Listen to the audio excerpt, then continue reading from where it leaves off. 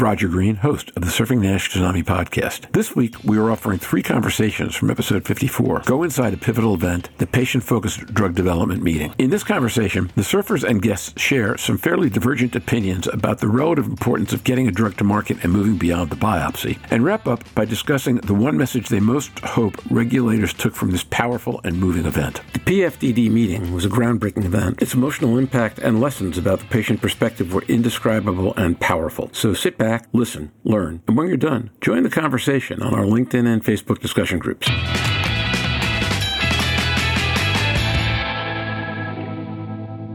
Fundamentally, different parts of the meeting focused on what people were willing to risk to take drugs, and conversely, what they weren't willing to risk around biopsy because of concerns about biopsy and the availability, they hoped and believed, of better options. If you had to pick one, which one do you think is more important to see progress made on quickly? I'm going to ask everyone that question. I'm starting with you because I know we're going to lose you in a few minutes. Stephen Harrison. Well, there's a lot that you could look at here. Obviously, at the end of the day, it's about patient preference. While I've done probably 10,000 liver biopsies in my career, when I look in the mirror and say, would I want to do a liver biopsy on myself or have somebody do a liver biopsy on me? The answer is no, particularly not by a first-year fellow. I don't know how we ever trained those fellows to do the first couple. Those are some brave patients, no doubt. We all want to have something that is less invasive and more specific. I think we have very good sensitive non-invasive tests to exclude disease, but where we lack is the precision to appropriately stage patients with NASH. And we are rapidly moving in that direction. Some NITs are further along than others. I think MRE and CT1 from an MR perspective are really kind of showing us some opportunity to both diagnose and prognosticate patients. ELF is now approved for its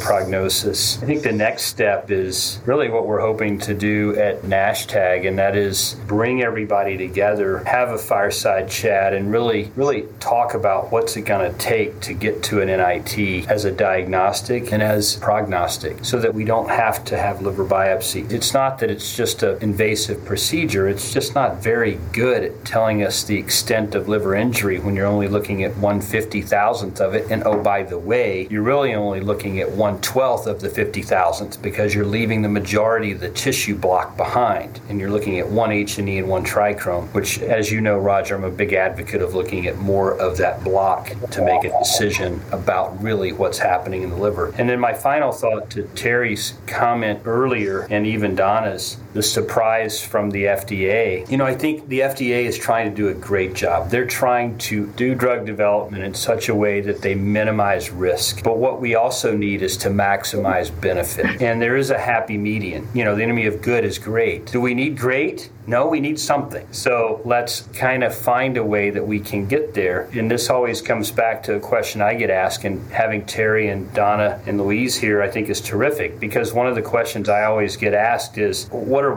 patients willing to take? An injectable with AEs, or do they have to have an oral that's well tolerated with no adverse events? And that's a question I get asked. I'm not a patient. I can just kind of think about what my patients are likely to say. And my thought is always, the juice has to be worth the squeeze. The view has to be worth the climb. If you've got bad disease, you're willing to take, more, the route of administration can be a bit more challenging, and the side effect profile can be a little bit bigger because you're really trying to stop that freight train from going over the cliff. Alternatively, if you have mild disease and you're asymptomatic and you got time on your side, let's try to find a more palatable therapy that's well tolerated, oral, and that sort of thing. That's my perception. And of course, I leave that to Terry and Donna and the team to give their input in, but that's my thoughts. Okay, Louise Campbell. I absolutely agree with Stephen. Also, Stephen said multiple times that an anecdote of a patient sitting in front of you will prompt you a lot to remember and to do things. And it's worth more literature.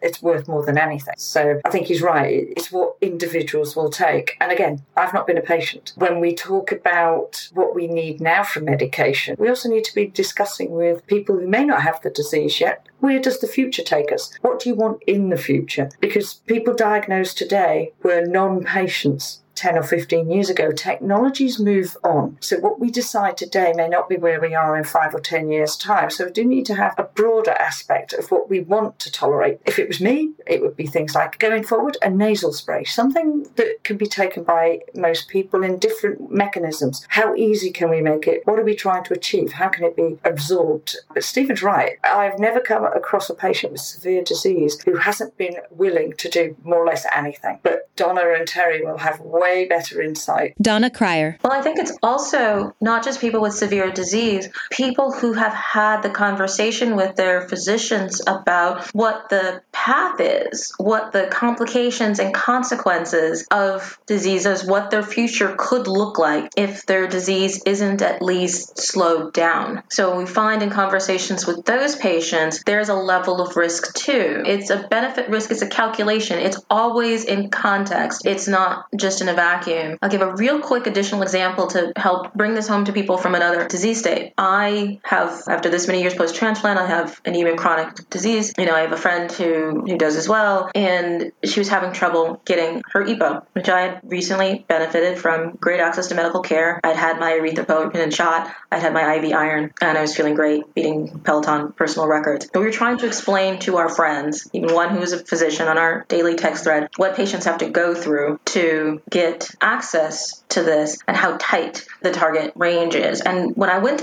back to look at the actual label, it says the lowest dose sufficient to avoid a transfusion. I was like, is that supposed to be the goal? Because that's not my goal. That's not my friend's goal. It's the lowest dose necessary to leave a full and functional life is our target for getting this drug. And so there's that divergence again about what are the endpoints, the language, the goals from a research, from a physician, from a regulatory perspective, and what patients actually want of their therapeutics. And so we have to continue having strong advocacy organizations, strong patients like Terry who can articulate their stories so well and so strategically, patient-focused drug development meetings, ongoing conversations between patients, patient advocates, and regulators to bring these closer in alignment. Because even for those of us with very low cardiovascular risk to be told that our goal is just to avoid having a transfusion, I know what it's like living when you need a transfusion versus living where I am right now today. That's a wide gulf. That's not my goal. This is my goal,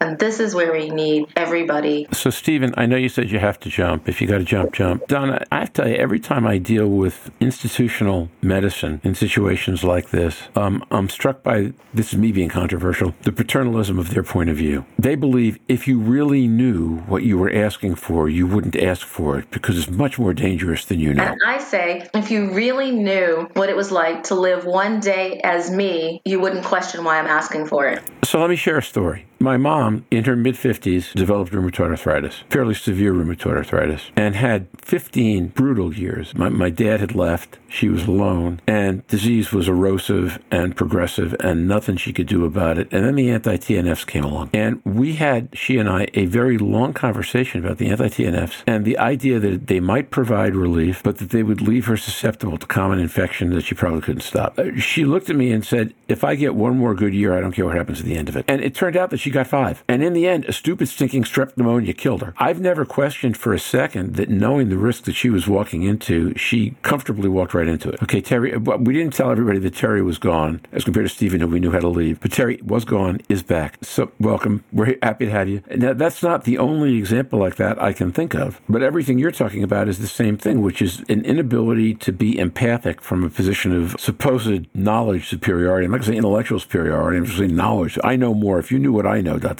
as compared to experiential sensitivity. But it's not unlike the argument that always gets posed. What about the false positives? If you diagnose somebody with a disease, which we've covered on here, is that ultimately that's a cop-out because that's the minority. And I'd rather investigate something that turns out to be nothing than not investigate nothing that turns out to be something. What would happen if there was a false positive of fatty liver disease that I would, start exercising and eating better and watching watching taking my statins and my diabetes medication for nothing. That doesn't seem like a horror story to me. You've got to say, it's one of the best healthy options, isn't it? It would be traumatic. The psychological harm just should not be allowed by any IRB. Nobody gets used time and time and time again to obstruct the cost of putting in these things. Because it's a real concern, the false positives and the false negatives. I've been more concerned about the false negative than the false positive, but I don't know where that really, really comes from. Because as you say, in any form of the majority of liver diseases, it's improve your lifestyle, improve the fitness, improve the levels, and that will help whatever other disease you've got because it reduces a cofactor. Donna's right. If that's the worst advice you're ever going to be given by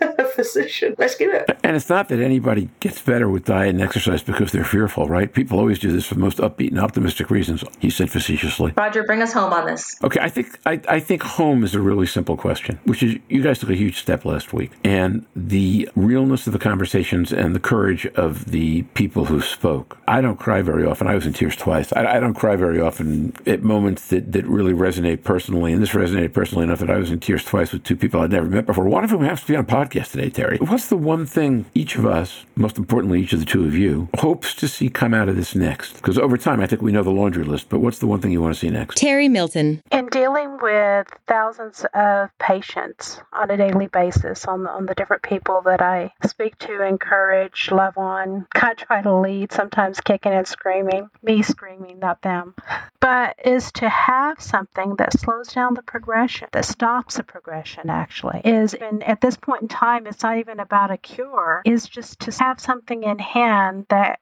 we can hand to somebody and say, okay, with lifestyle modification and this, that will stop the progression and maybe even reverse it, maybe go back to F1 or F2. I think that would be viable. I've written down a few comments, and one of them was exactly what Donna said. We've got nothing at the moment, so we just need something to slow that progression down. I think we've had OCA sitting in the background here for now nearly 15 months since the FDA delayed all of that, even if that just slows it down. I agree, we need something to hold at the moment for lots of patients, and the FDA need to bend a little bit, and I think maybe we might get there. But yeah, we need something for right now so that we can hold on for something better in the future. Just so that we don't all sound boring and say the same thing without knowing what Donna's going to say. Beyond the we need something is I want to go into two specific dimensions of why that is. One is hope. That we know that people with hope strive harder to do the things they can do and last longer. So if hope gets people to take better care of themselves while using medications that aren't working that well but are better, or have a hope for something to come up, from the patient point of view, hope in itself is huge, number one. And number two,